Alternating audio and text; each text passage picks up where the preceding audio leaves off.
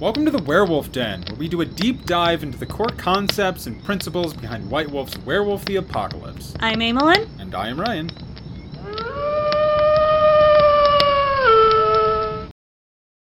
Welcome back! So, we've finished up with the tribes. Yep. And we are going to go ahead now and move on to one of the biggest concepts in the entirety of the game. It's probably going to be a multi-part episode. Oh, it absolutely will. The Umbra. Mm-hmm. So, big thing, first and foremost with the Umbra, that I want you to know more than anything else. If you walk away learning nothing else from the entirety of this series, learn this. You can do anything in the Umbra! Yeah, the Umbra is literally limitless with all of the opportunities it affords you. Any social concept, any idea, any thought that people have, that living creatures have, will have its reflection manifested in the Umbra. There's literally nothing that you cannot do with this opportunity. Barring that, then... Barring the infinite opportunity. What is the Umbra? Because that is a lot to take in, that it's just anything. So, general rundown, real quick. The Umbra is the spiritual reflection of the real world. And there's various aspects and various other things that go into it, but in a nutshell, this is what it is. There is a material world in which we are actually existing in, and we can see and touch and hold and taste and lick everything. Don't lick everything, but the Umbra is the spiritual reflection of that. And one of the things that makes werewolves unique is they are half spirit. Very frequently they get talked about how they're half man, half wolf. They are half material being and half spirit. And because of that, they can travel between the realms. Best known as the Veil, which separates the two. Mm-hmm. Within the sort of meta-plot history, it used to be that these were one and the same. That in Gaia's creation, the material and the spiritual were fused together. There was no separating them. But various tribal folklores will put their own spin on it, but basically the Weaver, in a attempt to sort of regulate and control everything, separated these two, and humans, much to their detriment, lost a connection to that spiritual side. Werewolves did not lose this connection, though. The Garou can still travel between it, they can still speak to the beings on the other side of it, and thus, they can interact and create changes within it. And that's kind of the big thing that we really want to get at, is the notion that this place is very mercurial, and because it's mercurial, it's also very malleable. Mm-hmm. There's certain intrinsic aspects to it. The best way to kind of explain it, I feel like, is to explain the two longest running games that the two of us have each run. Mm-hmm. Ryan ran a game based out of the city of Chicago. I ran a game based out of the city of Glasgow. And both of these are multi-year games, and both of these are still cities, but very different. Mm-hmm. And how they manifest within the Umbra. And this, I feel like, is an actual full display of the full branch of possibility that you can have with that. With Ryan, I'll let you explain how you ran Chicago first. So one of the big things I did with the Umbra in Chicago is I tried to tie it into territory. It was a LARP, very big LARP. We had over 60 players at its largest point, and for a little dinko college town in the middle of a cornfield, it was pretty good. But I wanted there to be a reason for packs to care about their territory. And so one of the things that exists within the Umbra are anchorheads to near and far realms, which are these super abstract concepts, places of incredible power and opportunity that are different from sort of the average Umbra that you find. The game calls it the penumbra, sort of the first layer of the umbral cosmology or sandwich or what have you. But I utilized the history and the culture of Chicago to create these anchor heads in specific locations within the city. So that way, if it's within your territory, hey, you've got a monopoly on this anchor head. If someone else wants to do an Umbral quest here, they've got to go through you. And so sort of augment those politics. And I think the best example of that was this game was running before the Chicago Cubs were good, when they were still losing horribly and had this great reputation of just being you put your hopes and your dreams into the Chicago Cubs and every season they betray you kind of thing. And so Wrigley Field served as an anchorhead to this realm of despair where all hope goes to die. And I was able to use what I understood as a human being who lives within, the greater Chicago area, this little cornfield, to color and inform and make this anchorhead feel interesting. And so I had, all of the players of previous seasons were sort of melded into this Silent Hill-esque monstrosity where they're all writhing and all of the city's doubts and fears and shame was sort of pooled and manifested into this one place. And that was effortless for me to create because I'm a human being who is familiar with this aspect of human culture. And it just came as easy as pie for that reason. Whereas working then from my city of Glasgow, Scotland, my city is based off of my experiences of living within the city. And one of the things that I can tell you straight up, you get lost so easy in that city if you are not familiar with it. It's not on a grid, and the streets just feel like they change out of nowhere, and for no reason it feels like. And the names will change. Yeah, very frequently, just because. It is a confusing mess, to the point that I remember a number of times, asking locals for directions, and they just kind of shrugged at me and said, with this whole, if you don't know, you don't know, right, sort of idea. Use your GPS.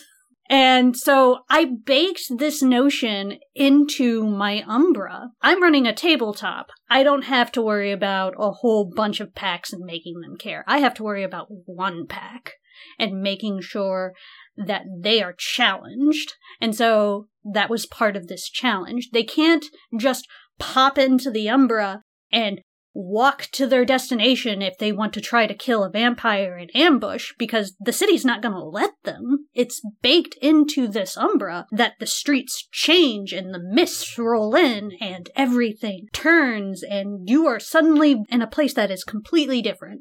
And you have to really come to know the city in order to actually learn how to get around. You need to befriend the local spirits. You need to learn what the local sites are, what the history is, and this pack has been slowly doing that, and thus becoming more familiar with the city and not getting as lost in the Umbra as they normally would. And this is something that spans all the way out into any type of setting that you did. We used a city because it's very easy to understand these concepts, but you can take this notion and apply it to Yellowstone. You can take unique bits of history and features of Yellowstone and do more than just make a single geyser a cairn. You can bake the type of feelings of awe that come with being at a certain precipice or a peak and make it so that this location allows you to see as far as the eye can see if you're on a certain mountaintop. Or in a lighthouse that I ran, it allows you to, get a notion of not being nearly as lost in the Umbra whenever this lighthouse is showing in this particular direction. You can utilize the things that are within the material world and make them significant within your Umbra. And it doesn't have to necessarily be a real thing, but it helps to just look at a location's history, look at the culture and the people surrounding it. Learn about little things. One of my favorite scenes that I ran was Ryan was trying to learn a gift, and he went off and studied millipedes for a day because he found out that they were incredibly local to his area, and started researching, and he was like, oh, I'm learning this gift. What gift was it? It was... So, yeah, to sort of speak on that, this isn't just an episode for storytellers, obviously, because players have an incredible opportunity to engage in this regard. So the story that Amelin was referring to, I was trying to learn Odious Aroma, which is a bone gnar gift.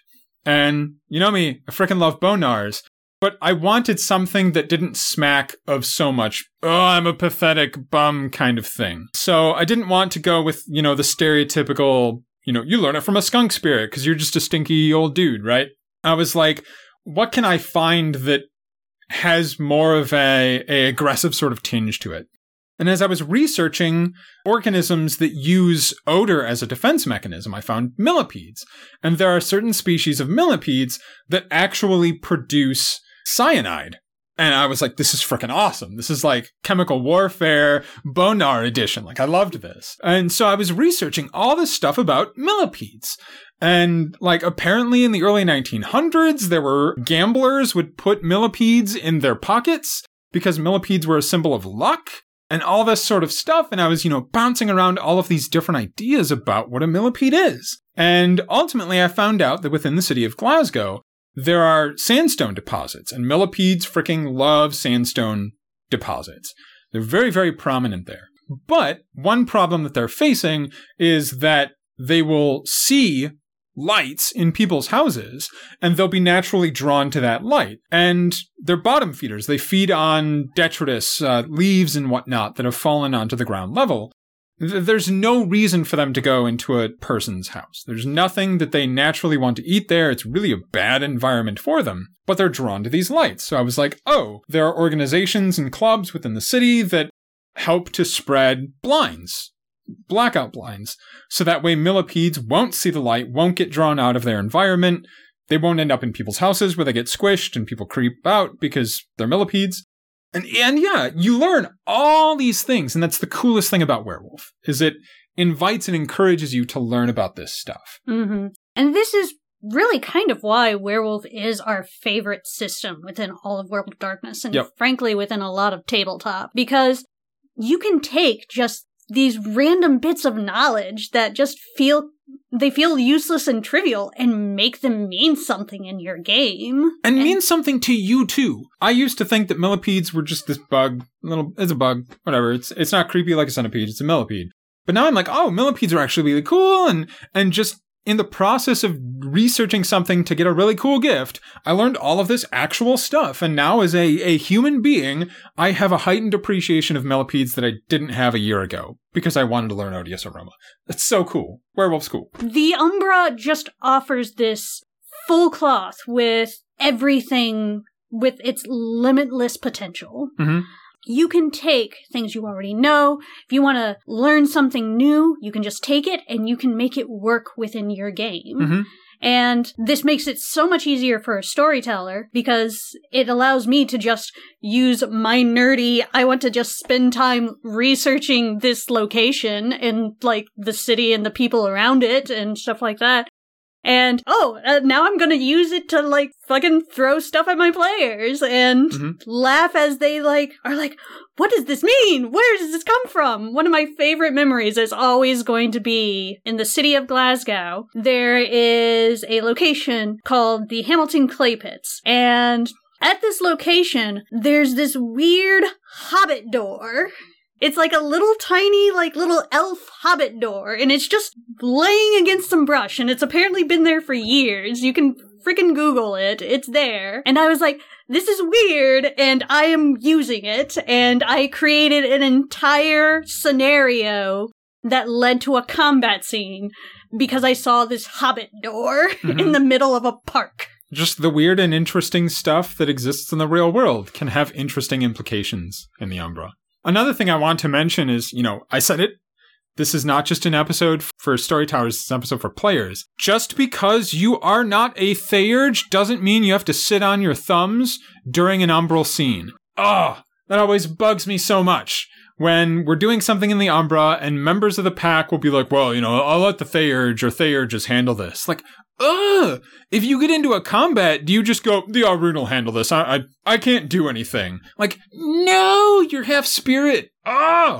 You can interact with the Umbra in all sorts of meaningful and interesting ways. And any good storyteller is going to utilize that. If it's just the Theurgers doing something, that's as dumb as a combat where only the Ahroun is fighting. Like, bugs the crap out of me. Mm-hmm. Like, for example, I was playing in a LARP once where I was playing a Galliard, as I usually do. And there were lots of things happening in the Umbra. And one of the things I would always do is I had a bunch of points and allies who were these like super positive masculinity bros that I would just call up and we'd get together and they're all like really chill dudes. Nothing's worm tainted here. It's just my close cadre of friends who can stand my rage. And whenever the storyteller was throwing out like, oh, there's this Bane or something, I would be like, oh, I'm gonna call up my bros and we're gonna crack a few cold ones and just chill and have a good time. And the positivity and the camaraderie and just the wholesome friendship of our presence is going to be anathema to the worm spirit that's going on. And I would always sort of spin this based on what I understood that worm spirit is. If there is a great bane that is associated with, you know, a specific negative emotion, I would be like, oh, I'll call up like Kevin and Dane and we'll get together and we're going to do this. And it's going to be counterproductive to what the bane spirit is doing. And that's just an example of something you can do that is going to impact the penumbra and what's going on there. And it's very small, but it's going to make a ripple, right? And any good storyteller is going to take that and work with it. In just the same way that the Ragabash who deals 1 point of damage to the enemy, storyteller should be counting that, right? You'd be outraged if they didn't. And so don't let your auspice restrict you from doing stuff in the Umbra, because everything, great or small, has an impact. And that's just a minor example of something you can do. Exactly. I honestly love it when non-Theurges come up with cool ideas for what they want to do in the Umbra and how they want to affect it. Remember, you can spend a Gnosis and make a minor change to what is going on in the Umbra. Theurges aren't the only ones with access to that. Mm-hmm. And you can call on spirits that don't necessarily require spirit speech to understand. Yeah, anything that speaks a human language, there you go. Any animal, especially a wolf, but like if you have the beach speech gift, then beast speech gift, then you can communicate with this. If you have mental communication abilities, bam, there you go. A lot of spirits have that charm as well, where they can communicate telepathically. So, boom, you still have a lot of options. Spirit speech is useful for like diplomatic matters, certainly, because you're sort of speaking their language, if you will. Or for just weird things like, oh, it's a just humdrum rock spirit. Mm-hmm. Obviously, you got some limitations there. But yeah, you can communicate with a lot of these spirits without needing spirit speech. So again, everybody get involved. Exactly. Like one of my most competent spiritually players right now is actually playing a Ragabash, and she doesn't feel like she's being competent with it, but she's the most emotionally mature one in the entire group, basically. Yep. And so because of that, she is able to then make the connections for any type of enigma that I'm running or any type of emotional representation or metaphor that I'm reaching for. And she will sit there and nudge the Theurge and be like, I think this is what's happening. And it works. Mm-hmm. Do not think that your sheet limits your possibilities within the Umbra. Your sheet tells you what you are capable of doing. It does not tell you what you are capable of not doing. Yeah. And also, everyone can still be doing sort of their own thing while contributing to the greater effort. In one of the games Amelin's running, we have two Theurges and myself as an older brother, Philodox, who really wishes, he had been born under a crescent moon. But essentially, we have three very spiritual characters, and whenever one of the Theurges is doing something, I'm always looking for ways to sort of do my own thing that still adds in to the greater collective effort. And all three of them contribute within their own way. I have my older brother Philodox that desperately wants to be a Theurge. And then I have my Black Fury Theurge that has her own way of doing things. And then I have my Child of Gaia Lupus Theurge who has her own way of doing things. Mm-hmm. And diversity of thought is not limited by your auspice. Yeah. But I believe we've covered the basics for the most part with the Umbra with this episode. So I feel like that's a good spot to stop there, because we can very easily talk for hours. We could do an episode on spirits. We could do an episode on the Anchorheads. Yeah. I think spirits will be next. Yeah. I feel like that's a good spot to go with. Next episode, we will tell you how we run spirits. See you then.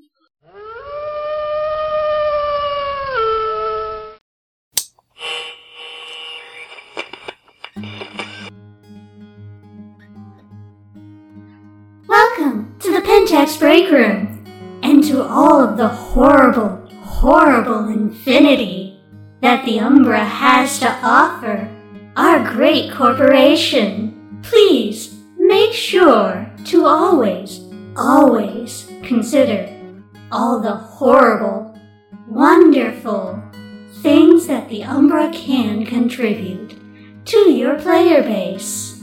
Have a good day!